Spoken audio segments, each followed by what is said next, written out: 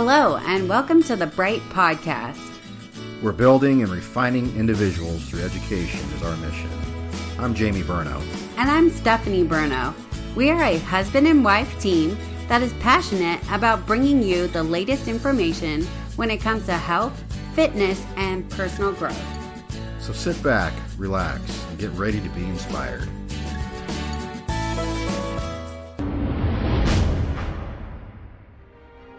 This podcast is brought to you by Burno Bodies. We offer cutting-edge strength training online programs and customized nutrition plans to help you succeed with your fitness goals. Check us out at burnobodies.com to get started today. Hello and welcome to our first podcast. Hi. So today we're talking about happiness, because who doesn't want to be happier? Right, and that seems to be the pursuit of every person's dream, right? I think that when you ask, what do you want out of life? Most people are saying, I want to be happier. Right, they want to be successful, they want to have money, and they want to be happy. So we are here to talk about what is happy, what is happiness, how do we get it, and, all the components that come with happiness. Yeah, a lot of people seem to ask me, like, are you happy? Are you happy at your job? How are you happy in your marriage or in your life? Well, that seems to be everyone's desire is to be happy, but I don't think it's really possible to be happy all the time. We all have our ups and downs.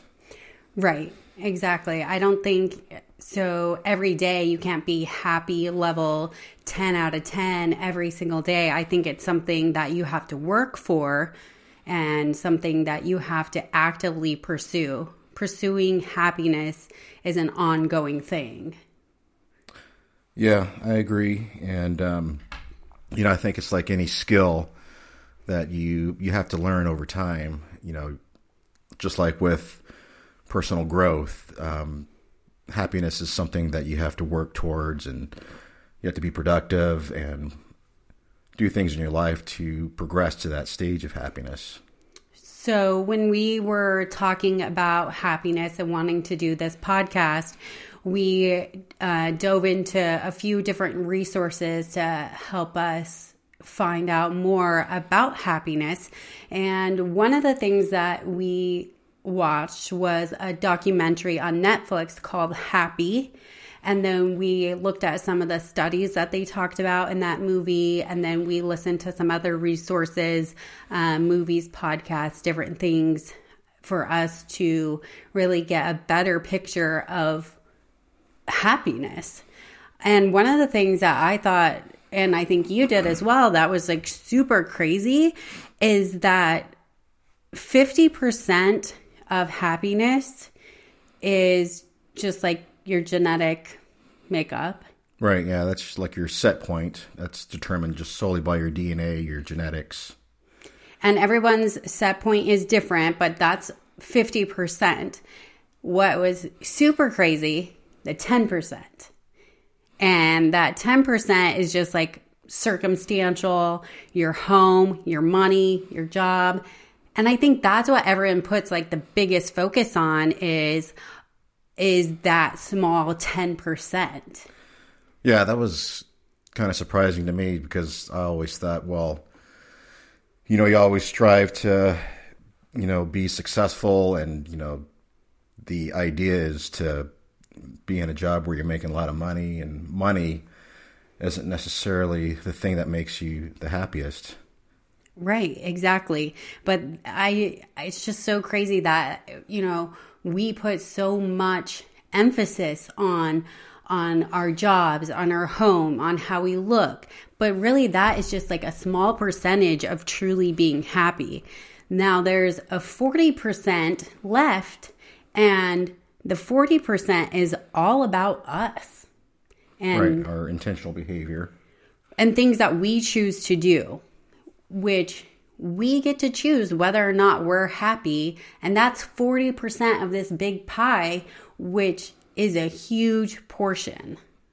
Right. And I think what helps with your intentional behavior as far as increasing your happiness, what I learned is like changing certain things, like adding some variety to your daily routine. Like, and I've heard this before from just growing up, is that you don't want to be stuck in this mundane routine of, doing the same thing every day. So just adding variety, like if you're running somewhere, changing your routes while you're exercising, or if you sit somewhere at a class at a school, if you don't have assigned seating, change your seat every day, or change the route that you take going home from work. Right, I've heard that too, and we've heard these things, but when was the last time you actually did that? You know what I mean? Because I can't think of the last time I took a different route home to or from work. At work, I've noticed, like with cops, they're so stuck in this this routine that they always stay in this seat that they've been sitting like every day. So I'll sit in one seat, and the next day I'll sit up front. The next day I'll sit in the back and just try and change it up, on purpose. And kind of get weird looks when I used to do that. I don't do that anymore because I'm not a police officer anymore, which makes me happier. But I'll also take different routes going home. I'll be like, okay, I took Baseline going home, and then so this day I'll take Guadalupe. That's true. You definitely did a much better job at taking a different route than I do. I follow the same route every single time, mostly because I think I'm running like to the minute on time. And so I'm afraid to deviate from that because I don't want to lose time. Yeah, but I think just these small changes kind of snowballs into just changing your behavior. So you're not, stuck in this boring habit of doing the same thing every day. I agree. And I think that people have a hard time with changing things up because they worry that they're going to forget something or it's going to be change is hard. A lot of people have a hard time with change. Yeah. And, and speaking of, 10% being your income, they say money can't buy happiness, but, if you talk to a guy living under a bridge, someone that's homeless, and you give him money, of course he's going to be happy. But they say anything over a certain amount, like over 50,000, doesn't matter if you're making over 50,000 to 5 million, like your happiness level surprisingly doesn't change. Right, because those basic needs have been met. So your basic needs of shelter, food, clothing, once those are met, anything beyond that is kind of just the same. Yeah, it's like play money. So it doesn't matter what house you live in, that's not going to change your happiness, even though obviously we do expect it to. Going back like 50 years, people were generally happy making just a small amount of income, even though they were living in smaller houses. Maybe they only had one car per family. And then even though wealth has increased over time, statistically, the happiness level for the general public has gone down. Or stayed the same, right? Has not gone up with... we would expect it to go up because people are making more money, living in bigger houses, things like that. But it's staying the same consistently, regardless, over the last 50 years. So what is happiness? Like the chemical makeup in the brain is? So the chemical that's responsible for happiness is dopamine. And dopamine is generally released through these neurotransmitters, and that's what causes that response of euphoria or happiness. But over time, those synapses, the neurotransmitters, start to die off, especially if you're stuck in the same type of pattern or behavior where maybe your lifestyle is sedentary, where you're not releasing as much dopamine, you're not as happier as you were in your younger days. And so over time, as those dopamine neurotransmitters start to die off, your health could start to deteriorate. So when we talk about going back to that 40% of intentional behavior, one of the things to do to increase that dopamine is seeking out specific ways to increase or get dopamine. So physical activity, which we do on the regular, that's a big proponent of getting dopamine. And doing things, like we said, outside of the normal, taking a different route, things like that, spicing things up, especially when we're seeking out physical activity in fun ways. And I know Jamie really wants to go skydiving. So for him, that's physical activity in a fun way. I think it's just because you're in this zone. And that's something that we've looked into. It's called flow. Yeah, being in the zone or flow, which is awesome for me. When was the last time you think that you've been in the zone, in flow?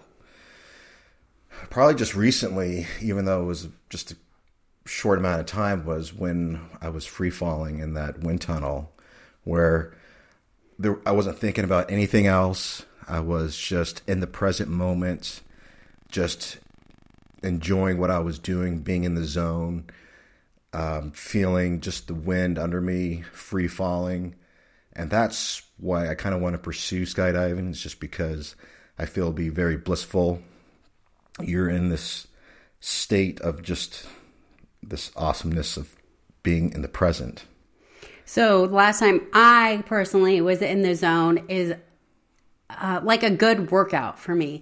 Like when I can put in my headphones and like I'm not distracted by anything else, and you can really just become, although you're connected with yourself, it's also being disconnected, because when you're in the zone, you lose your ego, you forget time.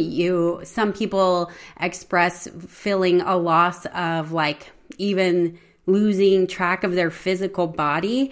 And the reason for that is because your brain can only connect with so many things at a time. That's why you can only hear like 2 people talking to you at the same time. But if there's 5 people talking to you, your brain cannot compute that.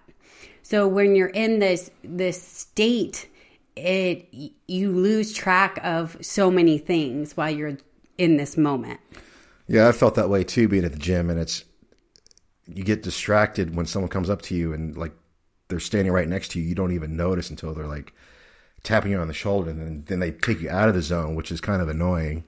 But that happens being at the gym when there's a lot of people there, and so it's kind of hard to maintain that. But other things that I think have, you can get into the flow when you're at work, or there's a lot of different ways to get into the flow. But more specifically, I think there's a lot of distractions that can keep us from being in this flow state. Those being a lot of the technology. So I know focusing on like my music or getting a text, or that takes away from being in the flow. Yeah, there's a book written about having flow by Dr. Mihaly. I'm going to screw up his last name here. Csikszentmihalyi. Anyway, he talks about the flow is the key to unlocking meaning, creativity, peak performance, and having true happiness. So I think as long as you're experiencing that is one key element of obtaining true happiness. I know they talk about those people who can get into the flow more frequently are happier than people who do not get into the flow more frequently. So if you are consistently getting into flow, you will be happier. Yeah. This one TED Talk where this doctor was talking about this particular genius who didn't have much of a love life, but he was a multimillionaire. He would always be in this flow, in this zone of playing like bridge. Mm-hmm. But he was like the happiest person on earth because he was always in this flow on what he was doing, even though he wasn't necessarily happy in love, but he was happy with what he was doing. Right. So I think flow is a very specific way to increase your happiness. Yeah, and just being a generally happy person means that you're not always going to have pure bliss. I mean, with pleasure comes pain. You're going to have times of adversity. And so, but the thing about being able to create happiness or being happy is that you're able to be very resilient and bounce back very quickly. Right. When they talk about this thing, it's called happiness set point, and along with that comes the hedonic treadmill. And these things for me kind of go side by side together.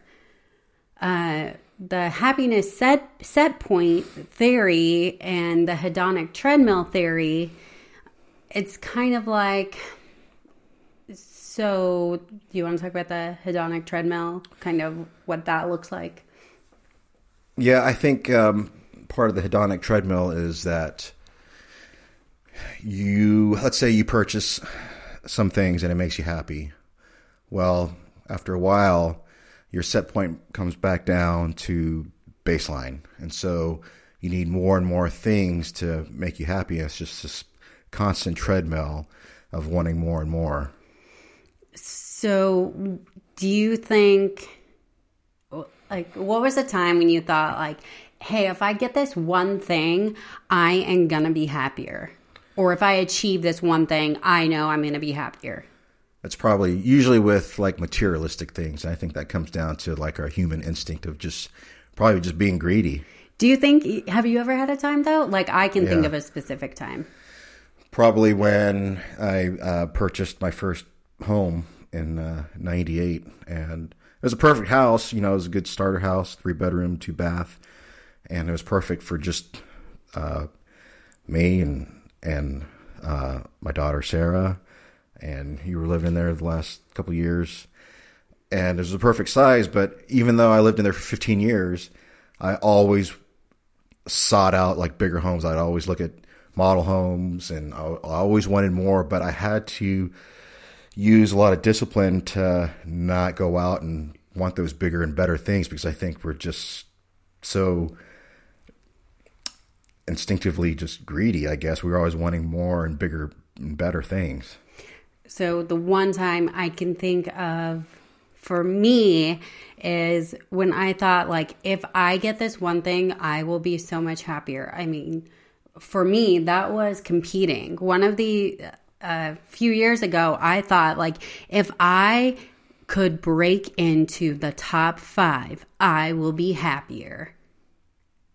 And that has not actually changed my happiness, like not even a little bit.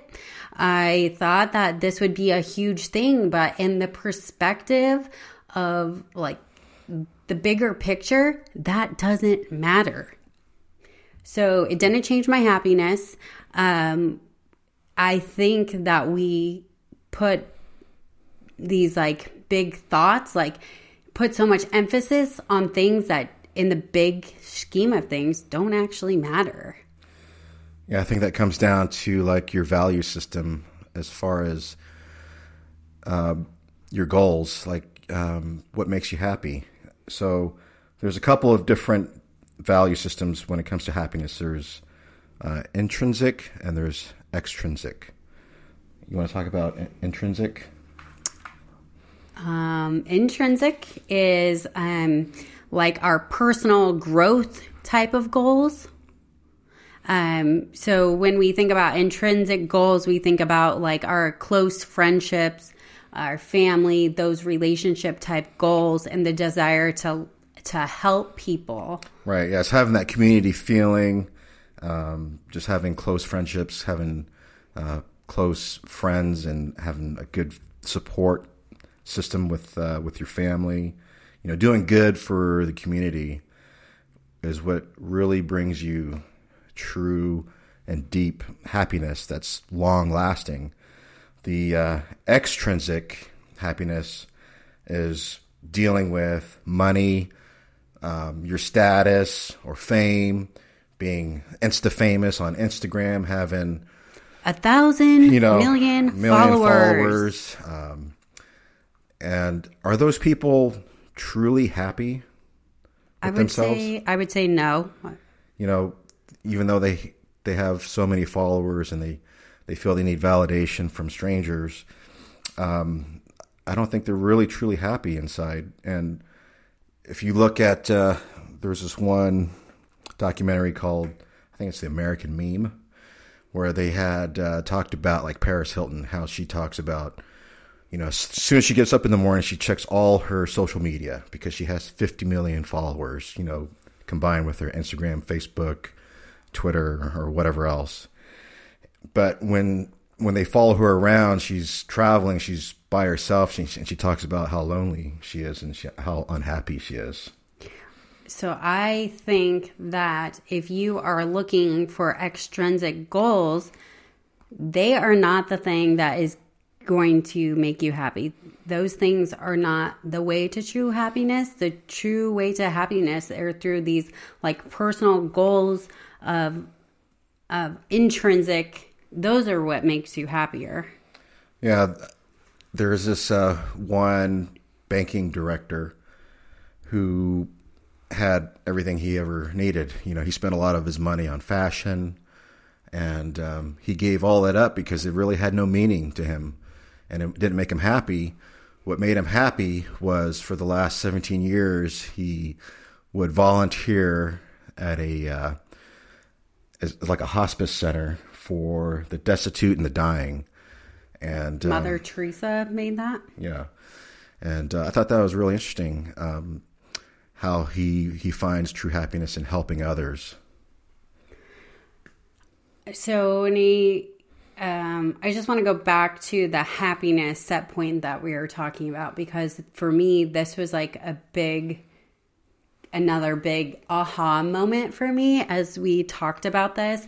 So it's the happiness set point is no matter, you're going to experience like happiness levels that take your happiness levels up, and then you're going to experience like bad moments, but you're always going to recover. So you're going to come back to your baseline. So even when you have these happy moments, you will recover and come back to your baseline. So when you have big things like, say you get a promotion in your job, that's going to make you very happy, but at some point you will return to your baseline set point. Yeah, I think the happiness kind of just comes and goes, comes in waves, like an ocean wave. And so the same thing happens when we talk about things like when bad things happen. Bad things are going to happen regardless of your happiness level. They will happen. And thankfully, for the most part, we do recover quite well from bad things happening to us. You get in a car accident. Yes, that is a terrible thing, but you will recover. Studies have shown that you will recover and return back to your baseline happiness. So that's actually really good. Yeah, that's just life, life in general. But people are usually pretty resilient on bouncing back, and good things will come. I think the reason that was so interesting to me is because when we talk about like a body fat set point, we talk about people who are working to, everyone has their own body fat set point, and it takes a lot of work to kind of get to a different body fat set point. Just like it takes a lot of work to get to a different happiness set point. But I do believe that you can change your happiness set point and you can raise that bar long term. So yes, 50% is your genetic whatever, but I think that you can work to raise that bar and raise that set point. Yeah, they did a PET scan on a Buddhist monk who was a monk for the last 30 years. I think he actually had a PhD. But they looked at his brain scans, and they actually saw part of the brain, the cortical scans were all on fire, and they were thicker in the brain from just meditation. When he was doing meditation on gratitude specifically. Gratitude and compassion, I believe, yeah, right? Yeah. So, and that is one way that you can work to bring up your set point. When we talk about the happiness set point, things to change that are these meditation practices on happiness, on compassion, because they are shown to increase that compassion. And like Jamie was saying, those meditation practices actually change the structure of your brain. Yeah, it's kind of crazy. The structure, not just literally changes your brain. So I think if you invest, 10 to 20 minutes a day of just meditation, it kind of pays itself off in the long run. Some other things that they talked about and we've researched to change that set point, counting your blessings or doing a gratitude practice. So the people that consistently look for their blessings in life, look for ways to be grateful, those people overall are happier than those people who are not looking for that. Doing acts of service, that's huge as well. Those people who are doing things for others, not selfishly just trying to be about themselves, it goes back to that sense of community. Yeah, I believe one of the studies showed that the most effectiveness for happiness was doing acts of kindness. Yeah. Showed people to be the happiest. And, some of the benefits of being happy, it creates longevity. You live longer. You're less stressed. You're more productive. You age gracefully. I think, here's a fun fact. So the... Dun, dun, dun, fun fact. The country with the worst happiness levels is... Can you guess? I already know the answer. It's Japan.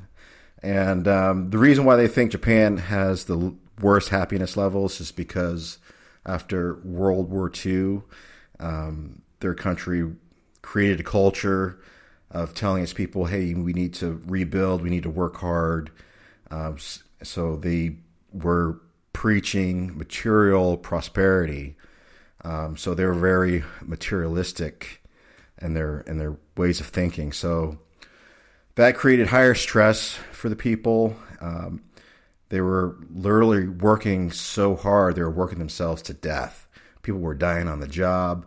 They've had so many deaths, they actually created a term for it in Japan. It's called karoshi. And so I think Japan needs to have some sort of paradigm shift because not only are they losing a lot of people, their workers, but a lot of other things are suffering, just like their morale. They have one of the lowest birth rates because the people don't want to have a family and have kids because work comes first. And then one of the leading countries as far as happiness is Denmark. And the reason why they think Denmark is the happiest out of the world is because of just how they live, how they socialize. They have just a high quality of a social gathering, social interaction. So just going and talking with people and interacting with people creates happiness, like a co-op, being cooperative with each other. They have these communities where they have multi-cohabital living quarters where lots of families live in these structures. So like families will come together and like make dinner. And so they think it's because of the social interactions is why people are so happy in Denmark. And they've been number one out of the last 7 years. And United States comes in number 18 and we're actually dropping.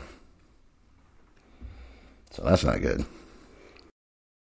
More recently, this is a more recent thing, is a study of positive psychology. For years and years, these people were only researching more of like the negative things like depression and some of those underlying disorders. It's only been more recently that they have been looking at what they call positive psychology, and that is more looking at just the average person and bringing up their level of happiness, and or taking that person who's depressed and bringing them not just to baseline, but exceeding that, instead of just bringing them from a -5 up to a 0, exceeding that and bringing them their happiness even higher. It's about getting the average person to create more, to be driven. This positive psychology is kind of where it's at right now. Yeah, I agree. And I think people need to have some meaning in their life too, to be happy. Yeah, kind of knowing your why, your bigger picture.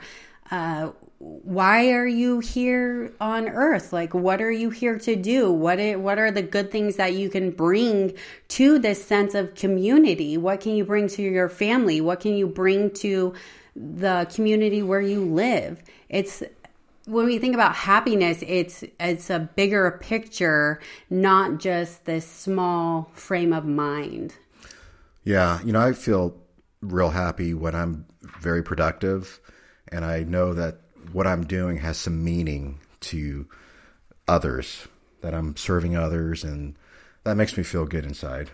So hopefully this podcast is making us both very happy as we're bringing you lots of education.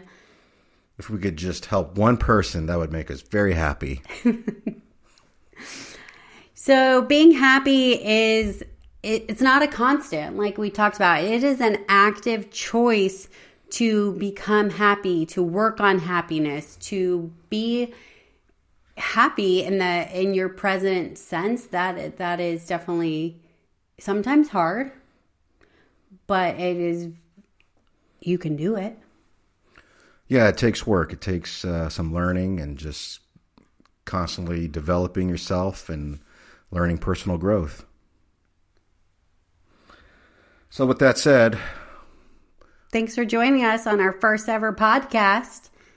We're happy you could tune in. And so stay tuned for the next episode where we're talking relationship advice. Dun, dun, dun, because we love love.